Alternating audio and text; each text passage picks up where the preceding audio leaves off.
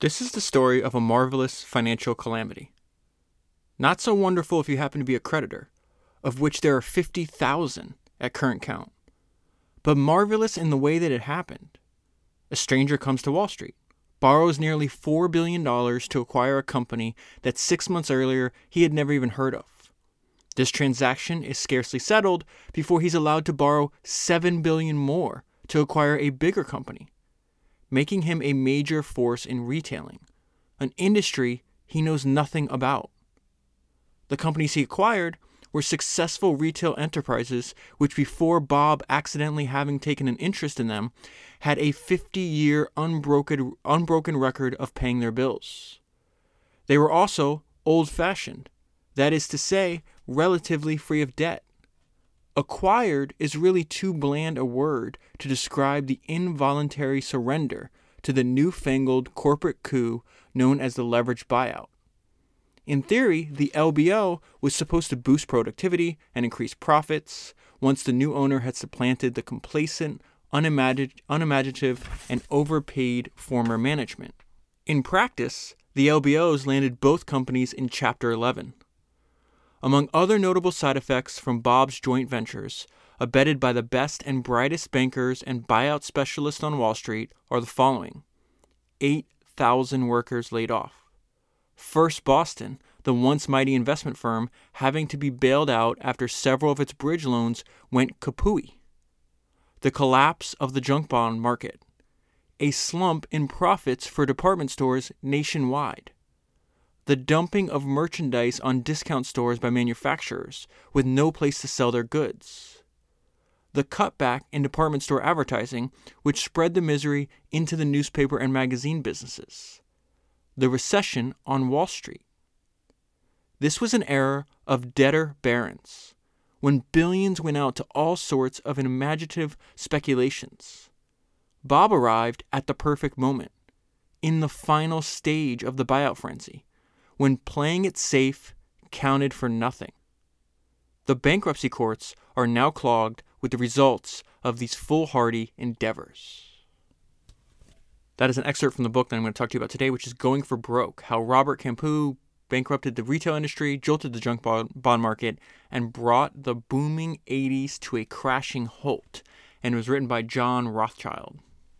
Okay, so I had never heard of this book before. I actually got a message from a misfit named Chris, and I want to read part of the message he sent to me because he's talking about why he recommends this book, and it's a great description of what we're going to learn today. He says, it is a how not to run a business and the perils of overconfidence with debt.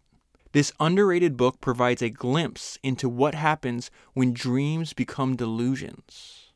And that's a great way to think about what we're going to learn today. We're going to build an anti-model. So we're going to get the essence of who Bob was, how he made decisions, and we're going to be able to, in the future, when you think of a decision you have to make, you just think, okay, what would Bob do? And do the opposite, because this guy is a clown. So I'm going to jump right into the book. The intro I just read to you said right up front, the author tells us how it ends. So now we know he winds up in bankruptcy. We know that the supposed quote-unquote best and brightest minds lent this guy $11 billion with almost no money down. Within a few short years, he's in bankruptcy. He's harmed tons of people because of his irresponsible actions. So now the entire book is about how did this happen. And I'm going to give you a little bit about his personality, and you'll see the author is kind of ruthless in how he describes this guy. I'm going to call him Bob. Everybody calls him Bob, so I'm just going to refer to him as Bob the whole time throughout the book because I'm not sure how to pronounce his last name. Bob subjected himself to a barrage of improvements. First, a toupee, then hair transplants, facelifts, sheep brain injections for longevity, which he flew to Europe to receive, rolfing rituals, health food diets, and a daily swim in a specially purified pool. The urge to supersede, to win, to maximize his every opportunity was a constant theme in his personal history. And so now there's going to be a brief description of his early life and his career before he gets to Wall Street. So he says he entered the world in 1923 as the son of a blacksmith. He was raised with seven siblings. 7 other siblings died. His earliest known entrepreneurial venture was peddling newspapers on the street corner. In 8th grade, he quit school to take a job sweeping floors for 50 cents an hour. Bob's career in real estate, so before he was a rather successful real estate developer, before he had this idea that he wanted to play on Wall Street, he wanted to go to the United States, which just makes the story even more tragic because he could have just stopped there, stayed within his circle of competence, and he would have had a lot better life. He winds up losing everything, a multi-$100 million fortune that he bets on just a really silly idea of being the world's largest retailer, even though he wasn't even particularly interested in retailing. So it says Bob's career in real estate was launched somewhat accidentally in 1949 after he had tried a variety of jobs. So he'd worked as a millwrighter, he hauled logs, he ran a small grocery store. His cousin Tony had built a house in his spare time and then sold it and doubled his money in a few months. Impressed with these results, Bob suggested a partnership. Bob and Tony invested $5,000 in a house, doing most of the carpentry themselves, and then sold it for $7,500. This soon led to the buying and selling of more houses, which led to subdivisions, and then it just continues on and on. Bob foresaw the great post-war migration to the suburbs and put himself in the middle of it. He advanced from home building to subdividing, from subdividing to building apartments, from building apartments to putting up office towers. By the 1950s, Bob had become a comfortably wealthy man. In the 1960s, he became even wealthier, largely thanks to the 500,000 square feet of office space that he constructed in Ottawa, most of it rented to the Canadian government. In the condo boom of the 1970s, he expanded his operation in the United States, and building condos and office towers in California, Florida, and Texas. All right, so let's go back to that thought for just a second, that he would have been better off if he would have stayed within his circle of competence and never got involved in Wall Street. He might have still failed and wound up bankrupt anyways because he loved being over leveraged. There's several other Canadian real estate developers that he gets involved with in the book, and they're talked about in the book about being much smarter and more wealthy than him. When this book ends, they're not bankrupt. I went and looked up and see if I could find books on these guys. Turns out they all go bankrupt too. But the reason I wanted to circle back around to that thought is because really it's a fantasy, because this guy was easily distracted. And as this next section I'm going to read to you, we're going to see a bunch of these anti-patterns, these traits that he had that we just want to do the opposite of. It says, I'm going to skip over the person's names because it's not important, but he was also aware of Bob's wild card reputation, his quick temper, his absurd grandiosity, his tendency to veer off on exotic tangents outside of real estate, many of which were pursued wholeheartedly and then dropped. So he jumps around a lot. He's not thorough. There's a difference between, we talk about Steve Jobs' reality distortion field and the idea that Mark Andreessen has, that the world is a lot more malleable than you think, and if you focus all your efforts that you can change the world around you. That's not Bob's version of grandiosity. This guy lives in a fantasy land that has no attachment to any form of reality by any means. But just his absurd grandiosity. So he's got a quick temper. He yells at people. I'm going to read some ridiculous way he treats his employees. And then this idea of, he jumps from one thing to one. He just quits at everything. He gets excited. There's a lot of people in the book that have influence over him because he'll listen to basically the last idea. So the last idea he heard is the best idea until he hears another idea, and then that idea is just better. And so he just gives up, and he never allows things to compound. And so here's an example of these things that he got excited about and then dropped. There was a water-powered dishwasher that he wanted to make, cardboard box houses for the third world, the investments in technology companies that were announced with great fanfare because he started a tech investing firm in 1981 and then abandoned it in 1982, and then his sudden urge to own a TV station. And so we're going to see this jumping around is how he got the idea to get involved. He doesn't know what an LBO is yet, but he will. And so he said, hey, I want to acquire something. Look for an acquisition for me. So he hires people to go out and look for things that he could buy. And this guy Randall is one of the first ones. He says, at this point in our story, this is January 1986, Randall wasn't even dreaming of putting Allied stores. So this is going to be the first retail conglomerate that he's going to buy. And it starts out by just saying, hey, maybe you want to buy some of their shopping centers since you're a real estate developer, right? So it says Randall wasn't even dreaming of putting Allied stores on Bob's potential acquisition list. A sensible man, Randall knew that Allied stores was a department and specialty store conglomerate with a market value of $2 billion and 70,000 employees. He also knew that Bob's corporation had a market value of $200 million and was a real estate enterprise with fewer than 1,000 employees. What blows your mind is the financial machinations that happens in this book. They're extremely complicated, that allows a $200 million company to overtake a $2 billion company with nothing but debt. That the one could be overcome by the other was the farthest thing from his mind. Besides, Bob had never mentioned retailing as one of his interests. He had never even stepped foot in an Allied store before. No, Randall's hunch was that Bob, who owned shopping centers, might be interested in buying the 5 shopping centers owned by Allied stores. In one of their phone conversations, Randall brought up Allied stores for the first time. Bob had never heard of it. So Bob shoots him down at first because he's like, no, I've been reading a newspaper and I've read that Macy's is about to be taken private. Get me a meeting with the Macy's CEO. And they try to get a meeting with the CEO, and he's like, who is that? Like, no, I'm not going to meet with this guy. What the hell's going on?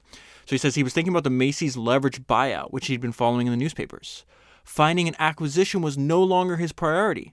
Now he wanted to participate in the Macy's LBO. So you'll see it's very interesting how this idea constantly morphs. So at first it's like, I'm not going to do an LBO myself. I'm going to, instead of doing an acquisition, I'll just invest in this LBO of Macy's. So get Finkelstein, I think, is the guy's, at the time, the CEO of Macy's. And Finkelstein's like, no, I'm not meeting with this guy.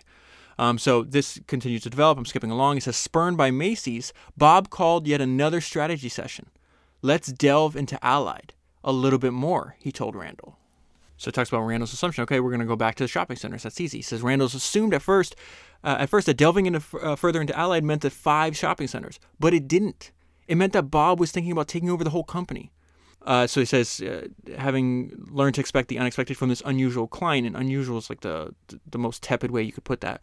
Just a few weeks back, Randall had figured that Bob might be interested in attracting a single Brooks Brothers store into one of his malls. Now, in a great imaginary leap, again, that's a very different from a reality distortion field, or thinking that the world is malleable. He just completely makes up these scenarios in his mind. It's almost like he's suffering from mental illness. Bob had vaulted himself into the ownership of all 45 Brooks Brothers stores. Again, this is in his mind. Plus, it's going to name all these other Ann Taylor, Jordan Marshall, all the other. There's 24 divisions of Allied at this point, okay? It was clear what had happened. This is why I'm telling you this. Having been rejected by Macy's in its LBO, Bob had decided to do a Macy's-style LBO on Allied, putting himself in the role of Finkelstein. So now we go into his plan, and even though I knew how the book ended, you're going to, the most common word I have for the notes I left myself is unbelievable, because there's just mind-blowing things that happen in this book. But the note I left myself is here is, of course, the banks aren't going to lend Bob the money to buy Allied. But I already knew they would. It's just, you read about this guy and it's like, how did this happen? So it says, Bob's brain trust was engaged in a continuous behind-the-scenes struggle to keep the boss's impetuosities, I'm not pronouncing that word correct, in check. The man had some great ideas, but from the earliest days, advisors had to try to subdue his wilder impulses. He has no self-control, no discipline at all. As the operation got bigger, his impulses got wilder. In 1970, Bob ceded control in his own... This is more about his inability to focus and how he jumps around. Bob ceded control in his own company to a fellow Canadian entrepreneur in a complicated exchange of shares, a decision he soon regretted. 2 years later, he was able to buy back his own shares back. So he's buying back his own company at a much higher price. Remember that, because this guy gets taken advantage of over and over again. They just see a sucker. And in some cases, the banks will wind up being suckers right along with him. But he gets pumped for so much money in fees. It's going to blow your mind. So now he decides, okay, I'm going to exchange shares. Oh, I regret this. So now let me buy back my own company at a much higher price 2 years later. Oh, okay, to buy back his own shares at a much higher price with the help from a loan of all places, the Vatican. This is also what I don't understand. The fact that this guy does have these wild imaginations and these wild fantasies in his mind. He is very charismatic to some people. And he's able to convince these people to lend him. I mean, there's so many. There's Japanese, Canadian, European, American banks and financial institutions, private entrepreneurs that loan this guy money. It's just amazing to me. Bob's fascination with the giant U.S. retailer seemed to be so preposterous that they couldn't really believe that their boss was serious. The best course of action, they decided, this is his brain trust, okay, was to relax, let's play along, and then hope that the Allied infatuation would pass. Even if it didn't, the banks would surely put the kibosh on such a project by refusing to lend money to it. And the realities of the marketplace as they called it, would send Bob a message. And here's something that's going on is the fact that Bob's at the right. He's got in this perverse way. His timing is perfect because it says Bob's timing couldn't have been better. Buyouts and takeovers were now all the rage. Wall Street was uncovering one undervalued situation after another, but he's going to come in right before this bubble's going to burst. Okay, this is just crazy. Bob nor his advisors really knew one investment bank from another. You know how they decide who to call? They pick up the yellow pages. It was basically a matter of looking up names in the yellow pages. So they just go under investment banks, start calling them. Wind up the first four. They're like, no, kick rocks, guy. It was 0 for 4 at this point. A result that neither surprised nor dismayed Bob's two sidekicks, who were somewhat relieved that the marketplace had given the right message. As a last resort, they made an appointment at PaineWebber. Unfortunately, PaineWebber entertains this idea. Now he's going to use them as long as they are, he finds utility out of them, and then he's going to drop them for somebody else. But we're not there yet. Bob secretly began to buy. So this is the plan one, right? Because there's just no way that they're going to lend him money right away. This is, I guess, let me back up. I need to explain the point more clearly. It's not like he jumps from no money down to $11 billion. He takes one step. Then once he gets further down the line, it's actually, there's some form of intelligence on how he approaches this, because he builds up like this equity and this capital through other people's reputation. So everybody says no, then he gets a meeting at PaineWebber. They give him a tepid endorsement, right? Then he gets an attorney that's very famous for handling M&A transactions on Wall Street. And then he uses the name PaineWebber and that attorney to open another door. And so all throughout this book, you're going to see people substituting, instead of them thinking for themselves, they substitute their own thinking for the results of other people's thinking. And so that allows him to just keep getting to the next, further down the line. And then eventually he goes so far down the line, and some of these banks have so much money at stake that they have no choice but to keep throwing good money after bad. But before we get there, let me go into his more of just, he has this nervous breakdown. He's a bigamist. He's got two families. They say he's not a bigamist, but he was for a certain amount of time. Bob secretly began to buy shares in Allied through a dummy corporation called Perez Capital. Allied didn't know this, so this is the first way his first strategy. Okay, Bob didn't know that PaineWebber didn't really believe he had any chance to take over Allied. And PaineWebber didn't know about Bob's nervous breakdowns or about his two families with two wives and two sets of children, which he'd maintained for several years. He had, and they're talking about 2 times in his career, he had these nervous breakdowns where there was months where he was unable to get out of bed. This is more about his leading these double lives, and then eventually people finding out that he has two families. And this is going to this part reminded me of when back on, I think it was Founders, somewhere in the early 100s, I read the book, biography of Frank Lloyd Wright. And I'll explain what I mean by that after I read the section. It says, for 3 years, Bob kept up this exhausting routine. So he's got the 2 wives, multiple families routine, while somehow finding the energy to do his real estate deals. At his headquarters in Ottawa, key employees aware of his situation had begun to gossip, which eventually caused Bob to summon them to a special meeting in which he admitted to his double life. At the same time, he made it clear that he'd never tolerate such behavior on the part of anyone else on the payroll, who'd be fired on the spot for pulling a stunt similar to his.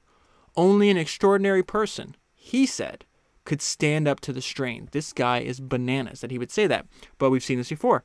Frank Lloyd Wright winds up getting, at the time he's having an affair, I think in the state he's in, it's illegal. Adultery was actually illegal. I think he gets arrested for, if I remember correctly. Then he holds a press conference on Christmas Day, and he actually says this. He says, listen, rules are for normal people.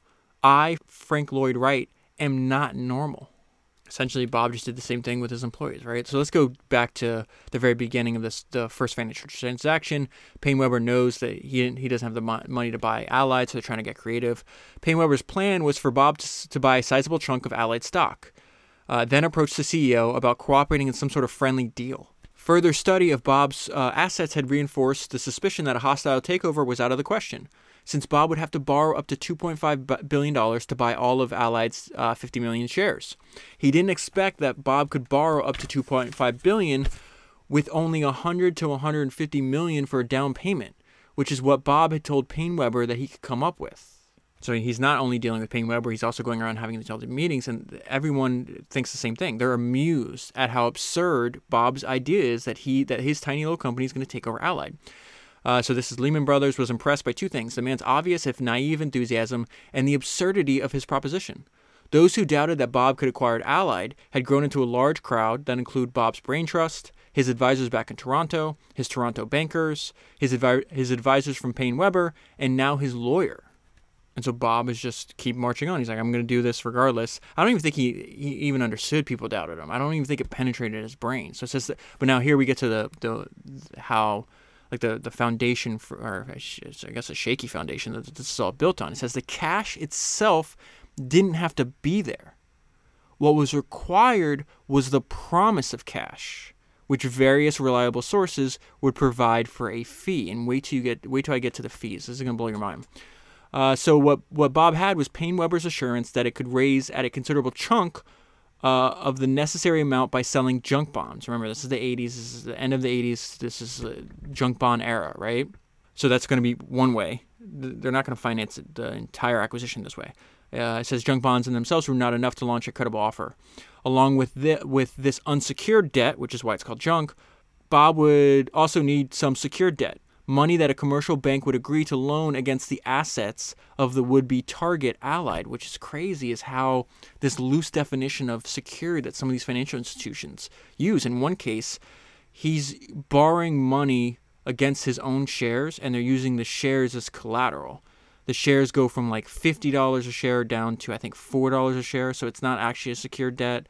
Then he gets in like this web of promises.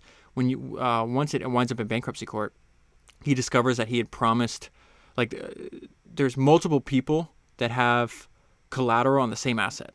So that complicates things because he's essentially just going out there and giving promises, the same promises to multiple people, which obviously you can't do. So one institution that he goes to is Citicorp, and they give him this great nickname of the Mad Bomber. This was Citicorp's first clue that they were dealing with a volatile character who soon acquired the in-house nickname Mad Bomber.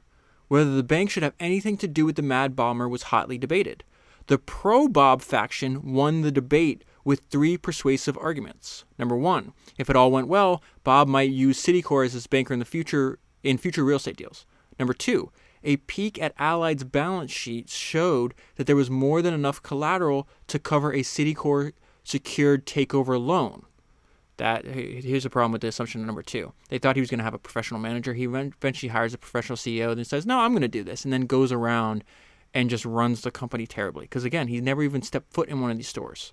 Number three, Bob said that he could put up to $300 million of his own money on the table as equity. That is also a lie.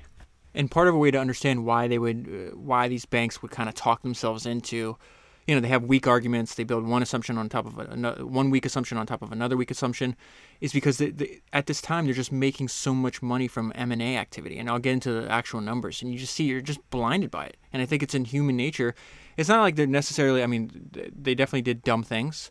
But I think a lot of people that were in their same shoes would be blinded by, it's clearly in our nature to have the capacity to be blinded by greed. So I think that's the lesson. It's like, okay, we're kind of poking fun at these guys. Look how stupid they are. I cannot believe they wind up, betting. In First Boston's case, they bet so much money on just one flaky dude that they wind up having to get bailed out themselves. But this has happened over and over again. So it's just like we can't think it's like it's not unique to them. We have to be aware of the capacity in our own lives to make foolish decisions. And again, avoidance. I guess one of the main lessons from this book is I was thinking about what Charlie Munger says. He's got this great anecdote. He's like, tell me where I'm going to die so I'll never go there.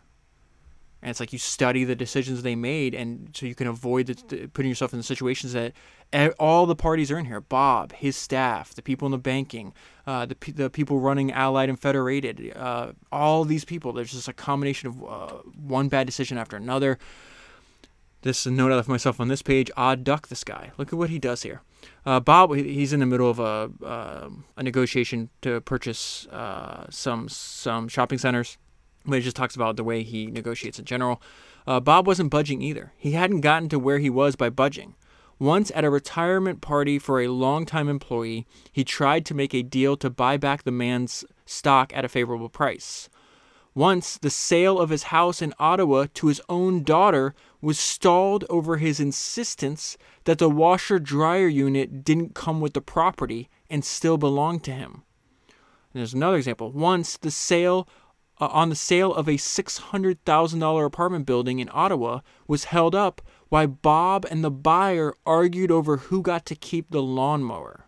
Never underestimate humans' capacity to focus on the unimportant. Okay, so I want to go back to this point I tried to make earlier, and this is the note I was referencing. He actually does something smart. Just focus on getting the next step done. Future problems will have future solutions. And he was getting turned down by a bunch of people at the very beginning. The further along the process goes, the more they wind up yielding to his wishes. So it says, there was but one course of action left short of going home. Make a hostile bid to the shareholders and conquer Allied against the management's will, which is exactly what PaineWebber and his attorney said they would not do at the very beginning. What neither PaineWebber nor Finkelson had thought Bob capable of doing, they were now helping him to do. PaineWebber had expressed distaste for hostile deals at the initial meeting with Bob in July. How quickly this resistance was overcome as soon as Bob decided to do one in September. PaineWebber, in fact, was delighted to continue to participate in this zany escalation of the Allied-Bob conflict. A remarkable pilgrimage was soon on its way to Bob's Waldorf Astoria suite. So now once they realize this guy's going to do a hostile takeover, he's already with PaineWebber, he's with this other respected attorney, you see a series of more respected banks get involved, and he leverages their name for more institutions, just kind of builds on all these reputations, right? So it says Morgan Stanley, Lehman Brothers, First Boston, the list goes on. And it talks about these people had done more than $200 billion in M&A transactions in 1985. I think we're still in 1986. So they're fresh off, okay, last year we killed it. We made hundreds of billions of dollars doing this. Let's see if we can do it more. How things had changed in 6 months. People that had previously wanted nothing further to do with Bob after the facelift incident, so he missed a meeting. No one could find him because he flew down to Brazil. This guy. He flew down to Brazil to get a facelift, didn't tell anybody where he was. It's just very strange. So now they're saying, okay, we don't want anything to do with this guy. Now 6 months later, it's like, okay, now all three were competing for his business. None of them had heard of Bob at all. What sent them scrambling to his suite was a tip from Finkelson. A guy from Canada wants to do a hostile. So again, that's his attorney that's respected by the bankers. He's saying, hey, this guy wants to do it. Okay, I'm going to run up and I'm going to compete for this business. Let's go more into the historical, to give you historical context of what's happening at this time. And this guy right here, Wasserstein, what's his first name? Bruce Wasserstein. He's actually one of the smartest ones in all of this. He's credited with being the most prominent merger and acquisition person responsible for a lot of these. He went up doing over 1,000 transactions for $250 billion. And the reason I say he's one of the smartest ones is I don't really like what he was doing with these companies, but he's smart enough not to put himself on personal liability. So a lot of the companies, like First Boston is the company he works for, eventually he feels he's underpaid because he's doing 80 to 90% of their profits, which is bananas.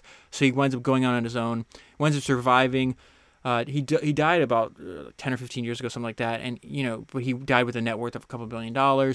He didn't take the tail risks that other institutions did. I guess that's what I mean by he was smart. So it says, Wasserstein's highly publicized success. So it talks about he did Texaco's $10 billion acquisition of Getty Oil, DuPont's purchase of Conoco.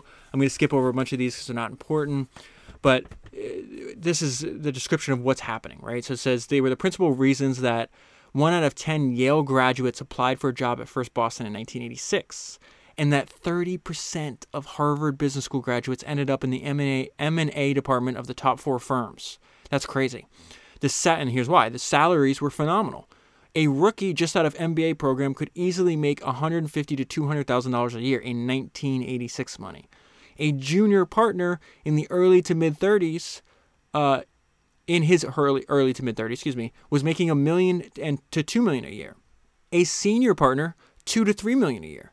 And all-stars like Wasserstein could get $6, $7 to $10 million. There was no limit, and eventually he's going to realize that even when he's making $10 million plus, that he's still underpaid, and that's when he goes out and starts his own company. and the growth of these M&A departments were really fast. They went up in First Boston's case, and Wasserstein was largely credited with this. Him and his partner, it went up 125x in 7 years. So it says the M&A department they established at First Boston helped the firm to a record $125 million in earnings in 1985, a long way from the $1 million it had earned before M&A gathered its lucrative momentum in 1978. So they made $1 million in 1978 and $125 million in 1985. That's just one company. Okay, so eventually as Bob builds up steam, Allied realizes, oh no, we might get taken over. So what was common at this time was they looked for what's called a white knight. So if they're like, if we're going to be taken over, let's at least be taken over by somebody that we admire or like somebody that's more like on our side. And so this is about the white knight. And then what was surprising is there's this guy that's really famous for social media. He's got tens of millions of followers on Instagram. His name's Dan Bilzerian. Well, his dad is a major character in this book, which again is just unbelievable. So it's got the white knight is this guy named Edward D. Bartola. He was a man who owned 59 major shopping malls from Florida to California, 1/10 of all retail mall space in the country. He owned the San Francisco 49ers, the Pittsburgh Penguins, and a sizable slice of Ohio. This is more about him. The would-be rescuer of Allied, D. Bartolo, was a courtly octogenarian who worked 7 days a week. Stylistically, he couldn't have been more different from Bob. So this is a description of him. He continued to occupy a modest ranch house in a suburb of Ohio. His favorite restaurant was a friendly neighborhood place that he owned. He never had a facelift or a hair transplant. He had never been to Europe. His idea of a wild time was ordering a scotch with an orange peel, which he never seemed to finish. When his house was being redecorated, Di Bartolo, who could have gone anywhere, chose to rent a room at the local Holiday Inn. He owned the local Holiday Inn. He had few extravagances. This was a multi-billionaire who preferred to live the life of an overworked clerk. And so Di Bartolo is working with Paul Bilzerian. Paul Bilzerian was Di Bartolo's partner in a number of stock market deals and was instrumental in convincing Di Bartolo to do this here. Bilzerian subsequently was convicted of criminal charges for unrelated financial transgressions. I can't tell you how many characters in this book. They're described the same way. They're doing this deal. Later on, 5 years later, they're in jail. 2 years later, this guy got convicted of this. This guy was forced, and now they're all running afoul of various different regulations and laws. It's a wild, wild time and a wild, wild story. This is another example why I would say Bob would not be somebody, Bob or anybody like Bob is not somebody you want to work with. Eventually, he decides he's going to drop PaineWebber because First Boston is better, and he's really impressed with Wasserstein. So it says he's talking to PaineWebber now. He says First Boston is going to take the lead on this one. You'll still be part of the deal. You'll be paid your full fee. A separation agreement stipulating that PaineWebber would receive $6.5 million from Bob for its services was signed by both parties. Bob didn't pay. He contended that PaineWebber hadn't done anything to deserve the fee, and at a meeting set up later by the PaineWebber people to resolve the problem, the Bob people didn't show up. PaineWebber had to sue to get its money, and eventually the case was settled in PaineWebber's favor. And this is a reminder that Bob is risking a good business for all these shenanigans. First Boston studied the financial condition of Bob's corporation. In looking over these annual reports as well as private valuation studies, the bankers were impressed with Bob's $700 million that's Canadian dollars, equity in real estate.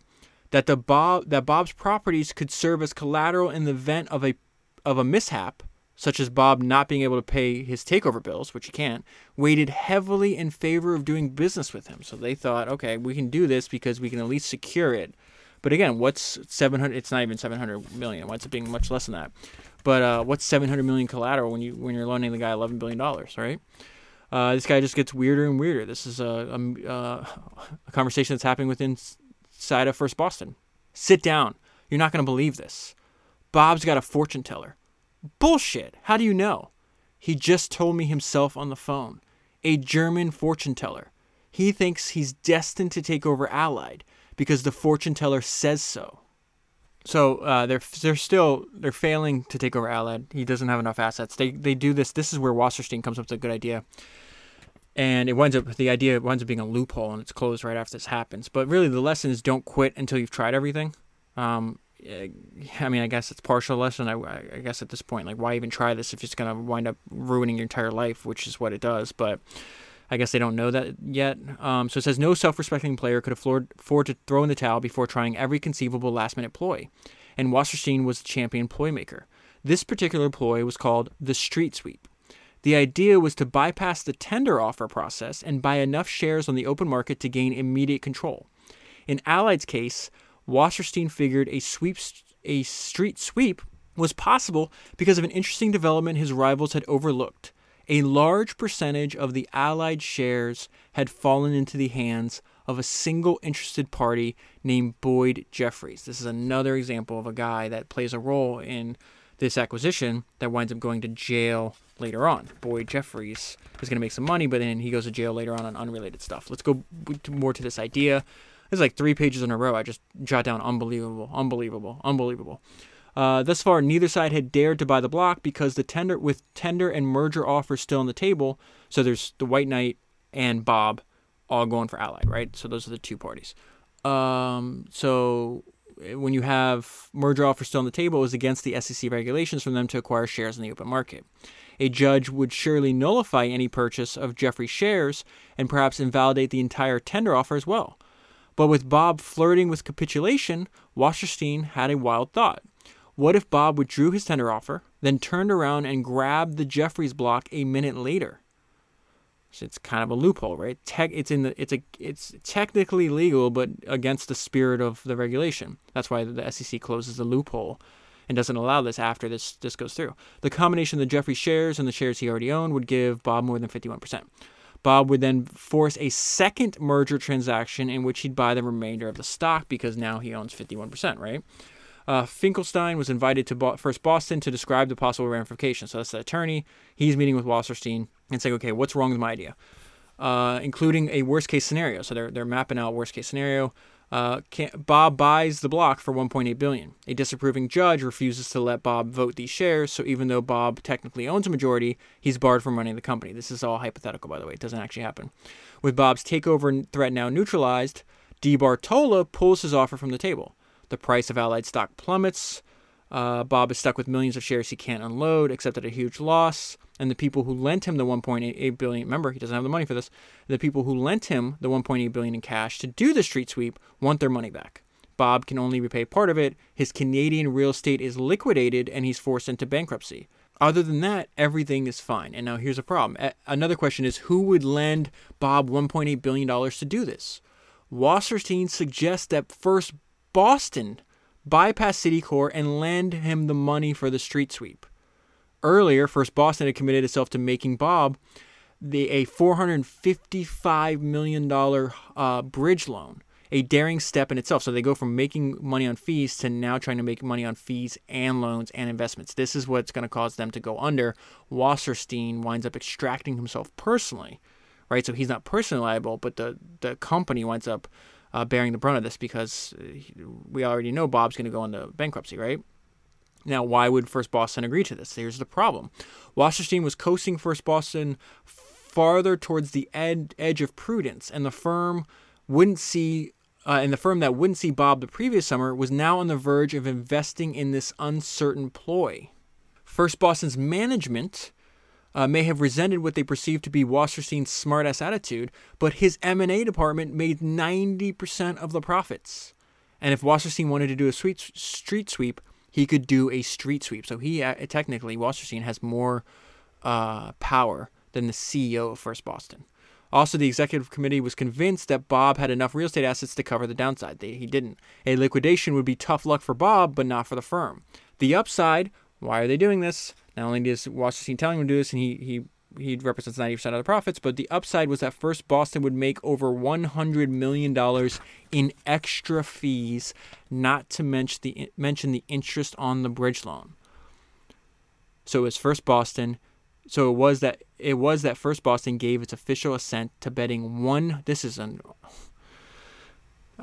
a crazy sentence. So it was that First Boston gave its official assent to betting 100% of its entire corporate capital on Bob, the notorious flaky Canadian real estate developer and liar who's doing this deal because his fortune teller tells him it's going to work out. So let me go back to that idea that Bob was flirting with capitulation. Not Macy's. Allied was, there's this comment at the time, it's called like green mailing. And so they're like, hey, if you'll go away, we'll buy the stock that you already own, and we'll give you like another, I think it was like another $60 million on top of that. He could have made, I think it was like something between like 60 and 100 million, 60 and 80 million maybe, just to go away. And so that's what they talk about. He's thinking about capitulation, and this is the other side. And so they're going back and forth about, hey, we should just do this. That way DiBartolo gets it, and they're advised against it because of Paul Bilzerian. So it says Frank had been trying to get DiBartolo to agree to the severance package, but DiBartolo had deferred to Bilzerian, and Bilzerian had balked. It's because he didn't know about the sweep, right? Wasserstein's idea. Now at 9 a.m., Bilzerian was commenting on the news that had just come over the financial wires. Bob had dropped his tender offer. Did you see this? He yelled to Frank. Bob has given up. He's done. Finished. Withdrawn his tender offer. And you suckers at Allied wanted us to pay him $60 million to get rid of him. What a waste of money that would have been. He's gone. History. Out of the picture. We didn't need to pay him anything to get rid of him. He's... Oh my God. Bilzerian had seen the second message on the financial wire. Bob had bought 25 million shares of Allied stock from Boyd Jeffries. He was now the majority shareholder. So I called Bob a liar earlier. This is why. Because he kept saying, I'm going to put up money, but he kept getting these, he pushes the financial institutions further than they want to go, and then as they get deeper, he says, oh, did you change my mind? Now you got to figure it out. So it says, and now in addition to everything else, after Citicorp had agreed to loan Bob $150 million to solve half of his equity problem, remember he said he was going to put up $300 million, right? Bob was telling the bank he couldn't produce the other half. So I'm going to give you I'm going to put up $300 million. Oh, okay, just kidding. I only have $150 million. You lend me the $150. Oh, you lend me the $150? Now guess what? I don't have the other $150. This guy's terrible. He was relying on the banker's forbearance and ingenuity to come up with that too. Bob understood that Citicorp and First Boston, who together had invested $1.8 billion in the street sweep and who were going to make hundreds of millions in fees if the deal closed, was not about to let the deal fall apart because Bob didn't pony up his equity. They had more of a vested interest in the deal than he did. So let's go and let's talk more about the fees. Fees, then more fees, and more fees. It's crazy. Potentially, it was the most lucrative deal in history for First Boston. From its growing list of Bob's fees, I'm just going to list off a bunch of them, okay? Eventually, we'll total them up at the end. $1.5 million for the initial commitment. $7 million acquisition fee. $1 million for issuing a highly confident letter. $7 million for the original bridge loan commitment. An additional $3.6 million for increasing the bridge commitment. How the hell is Bob ever going to make money out of a business like this when he's giving away hundreds of millions of dollars in fees? $50 million for the sweepstakes loan. More fees coming from the junk bond financing. That was First Boston. For Citibank, the takeover was just as lucrative. The closing fee of 1%. The initial commitment fee of $3 million. The syndication fee of $8 million. An agency fee of $1 million. The commitment fee of 1% per year on the unused portion of the loan, the bridge loan fee for its half of the street sweep, and so on and so on. So this is just for the first acquisition. Remember, he does two. It was a $4.1 billion acquisition was the final cost, including a whopping $612 million in fees, expenses, and finance charges. So a few weeks ago, we talked about how in the early days of SpaceX, Elon Musk would insist on interviewing the first 3,000 employees for SpaceX, wanted to make sure like he had the most talented people. Bob will have a conversation with somebody for a few minutes. He says, you'll do fine, after having asked him just a few questions. And then the guy's name is Riggs. Fine for what? I'm hiring you as senior vice president of real estate. Okay. So after a week on the job, he was hired as senior vice president of real estate after just a few questions. They're on Bob's jet, and he says, I want you to be the president. Riggs could hardly believe what he was hearing. He'd been on the job only a few days and was certainly no expert in retailing. That's how Bob's going to make his hiring decisions. This guy's insane. Later in 1987, this is just, a few months after, Bob and Riggs had a falling out. This resulted from an argument Bob was having with the owner of a shopping mall in Massachusetts. The owner wanted an Allied store, this is remember after he already took over Allied, an Allied store to anchor his mall. But Bob refused to cooperate unless he got a 50% equity interest in the mall as compensation. This demand was rejected by the owner as preposterous, but Bob somehow got it into his head that the owner had agreed to the terms.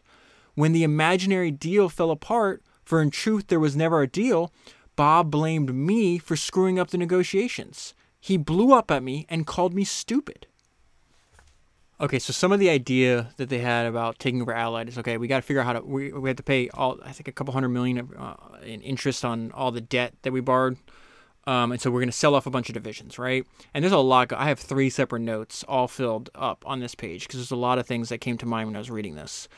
And really, emotion blurs judgment. And this is, again, Bob's not the only idiot in this story. There's tons of people that are buying assets that are just, they're overpaying for assets. So Allied is selling off their worst stores. And yet there's like acquisition fever at this time, so every other retailer thinks they just have to keep buying shit because other people are buying things. So it says, where there was little apparent interest, they did their best to stimulate it by creating the illusion of competition. The idea was to convince a likely buyer, which they call a live one, that other interested parties were ready to bid on whatever division he was thinking of buying, and then to scare him into making a generous, preemptive offer. Give us your price now, they would say, and we'll shut down the auction process. When this ploy worked, First Boston was elated. That's who's doing this for Bob, okay? In one of the most spectacular examples of overbidding for an Allied division, the Crown American Company was panicked into making a ridiculously high preemptive bid for this company called Miller's. Miller's was a second-rate franchise for which First Boston expected to get $75 to $80 million at most. Crown America had wanted to buy Kane Sloan, so that's another franchise, but Dillard wound up winning that bid. So Crown Americans, this is why I say emotion blurs judgment. Crown American's management became desperate to buy Miller's. So, okay, I lost out on what I really wanted. I have to buy something. To their amazement, Crown American shut down the auction process on Miller's with a bid of $95 million. The guy that's doing this negotiation on First Boston's behalf says, I was struggling to keep a straight face. This is like the opposite. So what I thought of when there's a great, I covered the book, Jim Clayton, it's called First a Dream. I think it might be Founders number 91. And it's this book, Warren Buffett read the book and then buys the company. Guy starts off, if I remember correctly, selling like car dealerships, then realizes he starts selling like mobile. I think it goes the are they called mobile homes? What are they called? Manufactured homes. Largest producer in America, then winds up getting into, he finds it very lucrative in the financing of these homes. But anyways, he retires at this point, so his son is the one that has to, is the one that's negotiating with Warren Buffett. And if I remember correctly, he says something like, okay, Warren calls him up, says, okay, I'll give you $12 a share. And the son is like, I went to the board, we said 16. Goes back to Warren. Goes back to Warren, says 16, right? These are approximate numbers. I don't have it in front of me, but this is how I remember it. Warren Buffett says 12. Okay, 14. 12. Okay, 12. Warren's like, I don't bid. Like, this is, I've already worked out what I'm going to pay for it, accept it or not. And he winds up getting it for 12. This is again, Warren, brilliant, intelligent, smart. The people running Crown America, the opposite, right? These are the anti-patterns that we see here. This another one was, this is now another example of this. I'm going to exclude the company and the people because it doesn't matter. They do, this one bid $95 million. The next highest offer, the only other offer, turned out to be $60 million. $60 million. And so there's a footnote in the book later, and I went and put it back on this page because what it reminded me. It says, in only a minority of cases did the Allied divisions add to anyone's prosperity except the bankruptcy lawyers. And so a lot of these people that are overbidding, if you overbid by $35 million or something, and who even knows if it's worth $60 million to begin with, what do you think is going to happen? Another note I left myself, time is the best filter. There are several people in this book who are described as wealthy. I looked them up after, and they all went bankrupt. And a lot of these companies that overbid for these second-rate Allied divisions wind up failing as well. You can't be a poor steward of your resources and expect to survive. Okay, so eventually Bob tries to recruit some other people that had retail experience to run his company. He's going to recruit this one guy. There's a small story I want to tell you that I found interesting because he's recruiting this guy named Morosky, and Morosky's partners with Wexner, who is the founder of Limited. And there's another crazy postscript to his story too. So they said they kept in constant touch. We were like brothers who could read each other's thoughts. So it's talking about the relationship between Morosky and the older Wexner, right? Wexner is the founder. Morosky is the guy. It's like his second in command. In mid-1987, they had a spat. The spat originated in, what else? A difference of opinion about takeovers.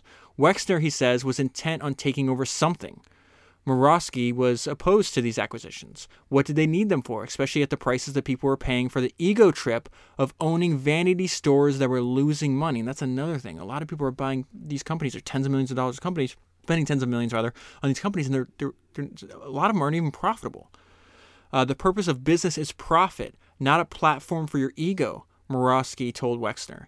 He worried that an ill-conceived and overpriced acquisition would have an unpleasant side effect on the value of Limited stock, where his personal fortune lay. And I think they had worked together for like 2 decades. Though Wexner bought nothing from Allied, he did buy Henry Bendel. This exacerbated his differences with Morosky, who reminded himself that Bendel had been losing money for several years. Morosky told his old friend and partner that he was quitting. A few days later, Morosky returned to the office to clean out his desk. This was no longer possible. The desk had disappeared in rubble. Wexner had the place bulldozed. Humans are crazy, man. As Morosky stood in the midst of the destruction, it occurred to him that Wexner had been more upset than he had anticipated. Wexner also terminated the lifetime discount at all Limited stores that he had extended to Morosky's wife. He and Morosky never spoke again. So there's 2 interesting postscripts to Wexner. Wexner, he also made really intelligent acquisitions. Wexner bought Victoria's Secret for $1 million. Who knows? I think that brand on its own is probably worth a couple billion today, right? Now that's the positive. The negative thing, you know who Wexner's financial manager was starting in 1987 when Morosky left? Jeffrey Epstein. Moving on, I mentioned earlier that there's a ton of examples in this book of people substituting someone else's thinking for their own. The lesson here is you got to think for yourself. Up here, says the Toronto security analysts, people were amazed by what had happened in New York. The prevailing viewpoint was that if Wall Street and all its geniuses would lend Bob billions of dollars, there must be something to it.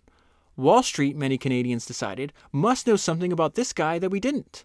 So Bob had no trouble, and this is after borrowing, what is he up to, $8 billion or $11 billion? I forgot how much his up until this point he's borrowed.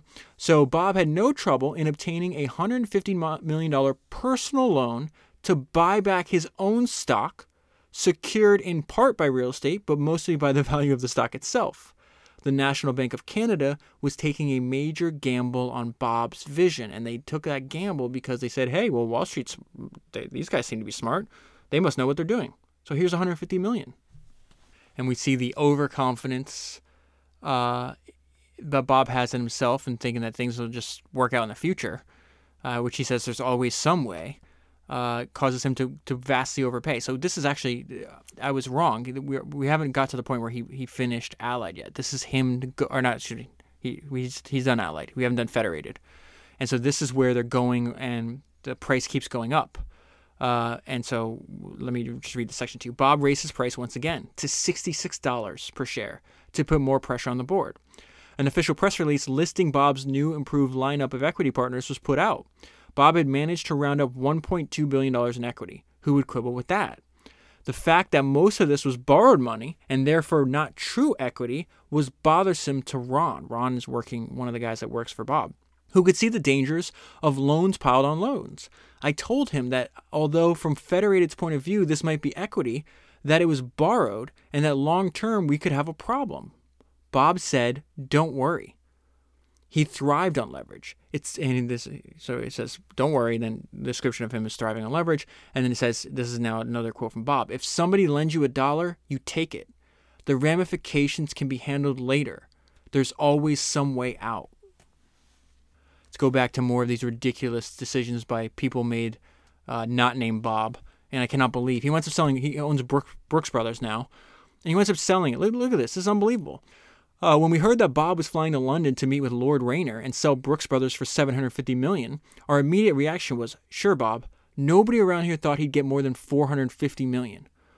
Bob negotiating with Lord Rayner was Bob at its best. In a face-to-face negotiation with an eager buyer, he never blinked first, gave no hint of compromise, stuck to his price with such passionate conviction that to his adversary it began to seem reasonable. There seemed to be no choice but to accept Bob's price or walk away empty-handed. So he gets $750 million for something other people thought he could only sell for $450 million. So Bob is bidding against Macy's for Federated. His first bid was 47. Now we just saw him bump it up to 66, right? The bidding continued apace, with Bob's bump to $77 a share. He has no idea if this is going to make money. He's just like, I'm going to get it.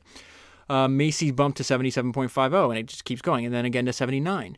Neither Bob nor Macy's showed any sign of backing down.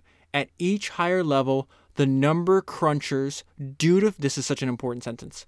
At each higher level, the number crunchers dutifully produced another computer simulation to prove the deal made sense. So why are they doing that? Because the higher the deal goes, the more fees they're going to reap. Or as Charlie Munger wisely told us, whose bread I eat, his song I sing. It's like asking a barber if you need a haircut. What do you think he's going to say? It's an example of how Bob's a lunatic with poor follow-through. Hearing that the problem with he always has meetings in his hotel room, which is really creepy to me. Ever since the Harvey Weinstein stuff came out too, right? Hearing that the problem with Ann Taylor was not as simple as revising. Thinks if let's just spruce up the catalog, everything will be fine. Again, this guy knows nothing about retail. Hearing that the problem with Ann Taylor was not as simple as revising the catalog sent Bob into a rage. He picked up his fork and stabbed the table. The fork penetrated the table and was vibrating back and forth, and I'll never forget it, looking at that fork vibrating there, and this guy's eyes bulging wide, and his hands shaking.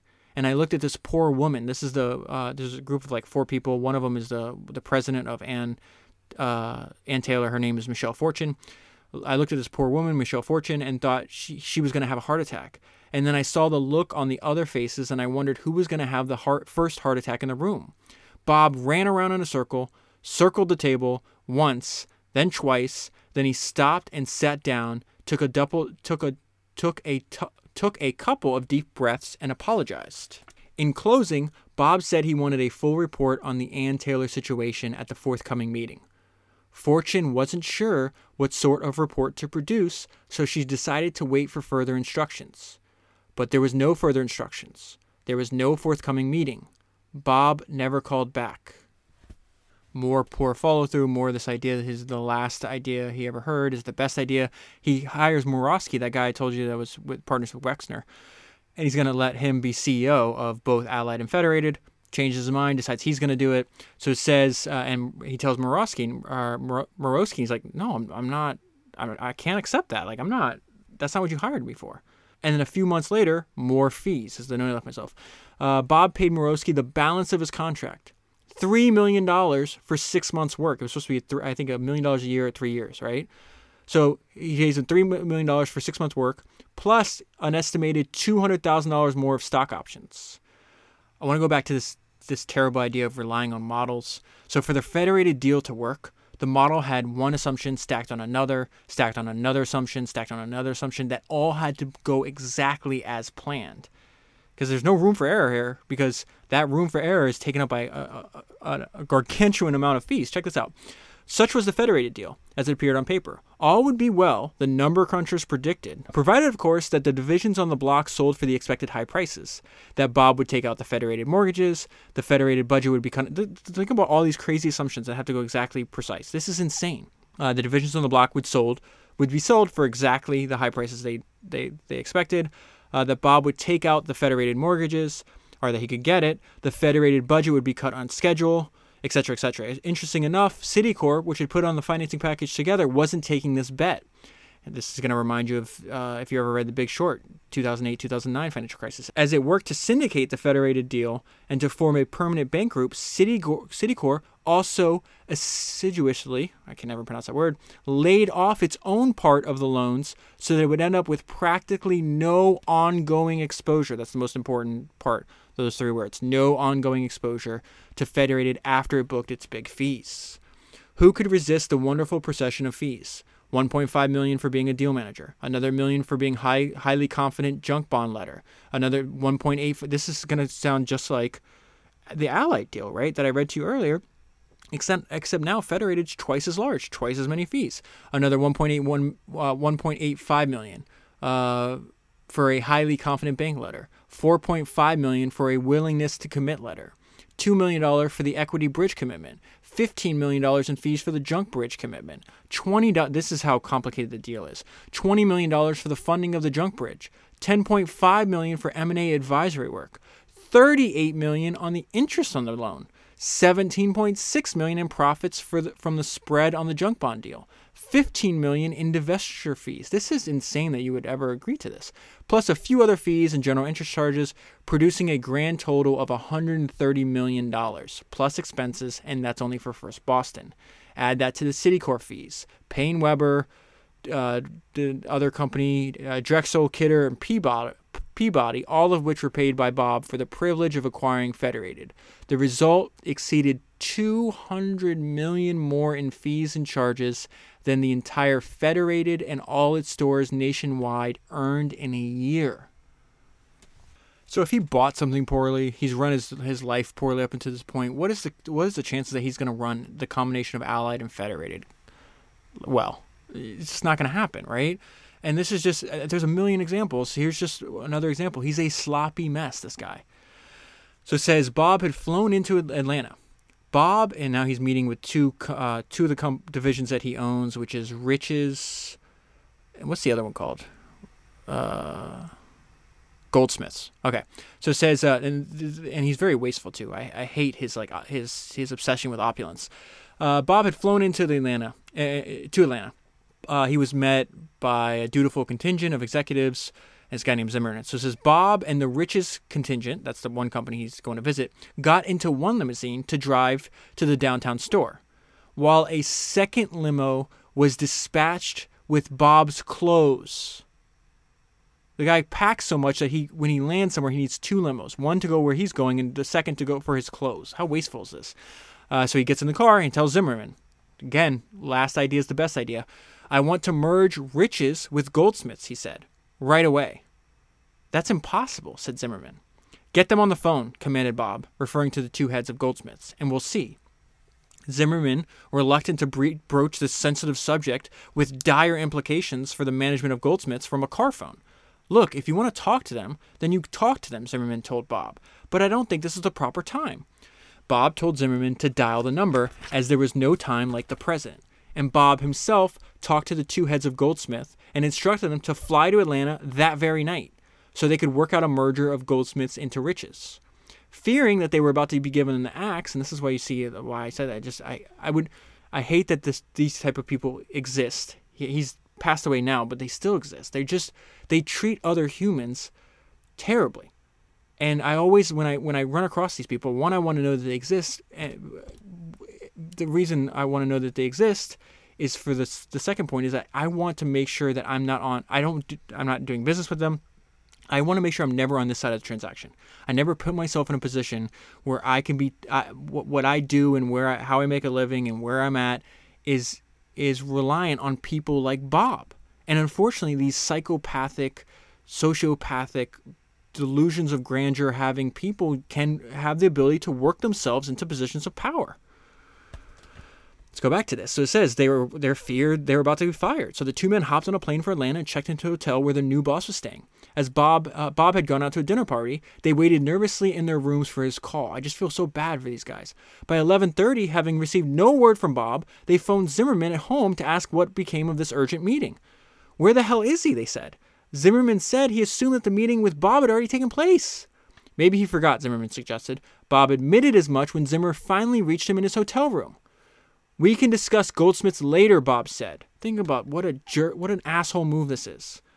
Make me, I have to leave my family, hop on a plane at your bidding, I have to go fly to you because this merger has to be done right away, and then you probably go out and get drunk at a dinner party and say, oh no, forget it, we'll do this later. It's inconsiderate. Zimmerman politely reminded Bob that two top managers had been summoned to Atlanta for what they had been led to believe was an emergency session. and that having come this far, they'd appreciate a response from him in person. Bob agreed and invited the heads of Goldsmiths up to his suite. Bob opened the door in his underwear and announced, "Goldsmiths will be merged into Riches," and then bid them good night. So shortly after that, both Allied and Federated are pushed into bankruptcy. And that should be no surprise. I did fail to mention there's a bunch of stories in the book where he did this even before he was into real estate. Anytime he'd close, or not real estate, into retailing, even back in his real estate career, let's say he closed on a building, he started a new project, he would insist on throwing a party, and then he was obsessed with self-aggrandizement. And so like he threw events so you could celebrate how great he is. This is not an exaggeration. He did the same thing with Allied. When he closed Allied, he's like, okay, he told First Boss and all these people, he's like, send invitations out to New York's best business people, invite them to this party that's celebrating me. No one would show up, so they wound up staffing the party and faking it with a bunch of people that actually work for the bank. So this, again, he's not doing this because he actually gives a shit about building a great business or a great product. He doesn't care about that. He just wants you to idolize him. He's doing this all to be idolized, and it's just not. Again, we go back to Warren Buffett's idea about inner scorecard versus outer scorecard, which I think is such a powerful idea. It's like the key to a happy life is to have an inner scorecard, to make sure that the decisions you're making, you're doing them because you're satisfied with them, not making a decision because you hope to get prestige or adulation from outside parties. It's just not a way to live your life. And Bob is a complete outer scorecard person. And now we get to the part where it's like, reading this book, it's valuable in studying bankruptcies. Because it's this idea is like, going back to the Charlie Munger idea, tell me where I'm dying so I won't go there. Just realizing, hey, if I just do the opposite of Bob, I'm way ahead of the curve. But this is why I have a distaste for who he was as a person, because he hurt thousands and thousands of people, and he didn't seem to care at all. So it says the 50,000 creditors from a single bankruptcy filing is a record in financial history. The number includes Bud Konheim, Alberto Rubino, and George Grossman. These are small business owners that are supplying all these various stores with, sometimes it's fabric, sometimes they're actually the ones making the house brand, everything else. Again, these are not people flying around. Bob's jet had a gold-plated toilet. These are people just trying to provide jobs for their families, for other people, moderately successful people, and he's stiffing them. One of them makes the example. He's like, I just sent 30,000 dresses to Bob. He never paid for them. But yet if I go back in the store and take them back, I'd be arrested for stealing. He's like, how is what he did not stealing? So this is where, again, it's just the value here is let's be anti-Bobs. The 50,000 creditors from single bankruptcy filing is record financial history. The number includes several of these small business owners, plus thousands of other vendors and merchandisers, plus bankers, real estate companies, factories, bondholders, and the IRS, which was seeking $600 million in federal income taxes from Bob. Bob's efforts to insulate one asset from another and to maximize every advantage had backfired in a sad and spectacular way. At the end of his two glorious leveraged buyouts, he himself had suffered their fate. His various possessions sold off for cash. His real estate empire dismantled. His Bob Corporation shares, which in 1988 were worth $500 million, were reduced to $10 million by 1989. His debts far exceeded these assets. His net worth was less than zero. The bank sued to force him into involuntary personal bankruptcy. In May 1991, his own company sued him for $12.7 million and asked him to return paintings and cars, $5,200 worth of telephone equipment that was in his Toronto chateau. The company also said it would no longer pay the salaries for his chauffeur and his household staff, or his travel bills and club memberships. In March, his lawyers informed the bondholders and other litigants that Bob would not be coming to court or giving depositions on the advice of his physician. Rumors were rampant that he had had another nervous breakdown. And that is where I'll leave it. For the full story, buy the book. The author did a great job of eliciting an emotional response from the reader, and I think that is going to prevent me from forgetting the cautionary tale of Bob for a long time. So if you want the full story, I'll leave a link in the show notes. It's available on your podcast player at founderspodcast.com. If you buy the book using that link, you'll be supporting the podcast at the same time. I'll also leave a link if you want to support the podcast and give the gift of Founders to a friend or a co-worker. I'll leave a link to do that. That is 177 books down, 1,000 to go. Thank you very much for your time and attention, and I'll talk to you again soon.